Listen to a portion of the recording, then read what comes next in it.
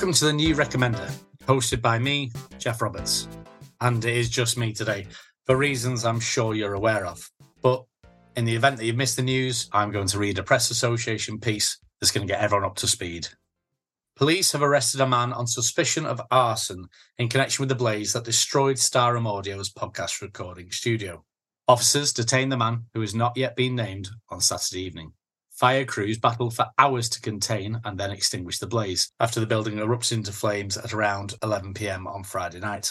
Police and fire investigators have been forensically examining the scene today, and a statement from the South Wales Police confirmed that the matter is being treated as suspicious. It reads, "We were called to the site at 11:30 p.m. on Friday the 1st of September to support the fire and rescue service. We have since worked with the fire investigators and are reviewing all available evidence in an effort to determine the cause of the incident." On Saturday afternoon, a spokesperson for Clowes, Carver & Co. on behalf of Starum Audio pledged to restore the site, saying the company were devastated about the fire, especially since the ongoing insolvency issues are due to be resolved in the coming weeks. The police encouraged anyone with information to come forward. Since that report, it has come out that Johan was the man arrested, and at the time of recording, he remains in custody.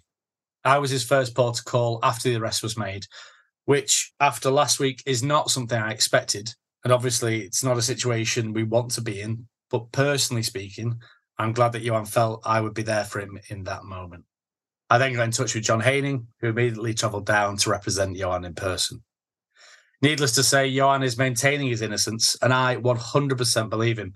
I can't divulge too much, but I've been told that Johan's beloved jacket was found at the site after the fire, and sadly it was destroyed beyond all recognition, aside from a couple of John Rocha branded buttons and the remains of that yellow patch that we've heard so much about. For police, apparently, it's what they consider the smoking gun that links Johan to the crime, but what it tells me is that he had nothing to do with it. Yes, he thought someone had taken the jacket from the studio, but if there was even a chance it was still there, Johan would never risk harming one of his most cherished possessions in that way. Regarding last week, listen, I understand why Johan was so angry. I understand why he said the things that he said. And I would like to take this opportunity to apologise to you, our listeners, for misleading you about the nature of my recommendations for the T Plus Pro Coat products. I do stand by my words and my choices, but I should have disclosed that I had been financially compensated for speaking about them on the podcast. I'm friends with Richard Taint, and he was helping me out in a period of financial uncertainty.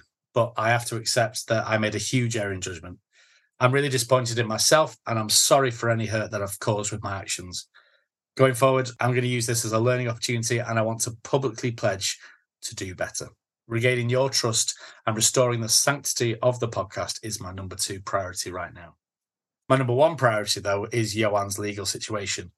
I'm afraid that does mean that after today, the podcast will be on hiatus until the investigation is resolved one way or the other.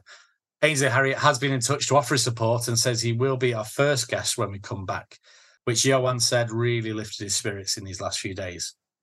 Before I go, I'd like to thank everyone who supported us over these past 12 weeks. I think it's fair to say that the reboot hasn't gone as smoothly as we'd hoped, but external factors have been the main reason for that. And we're all crossing our fingers that once the current issues are behind us, the New Recommender will find its feet and become the podcast that we all know it can be. I hope it won't be too long before we speak to you all again. But for now, I've been Jeff, and this has been the New Recommender.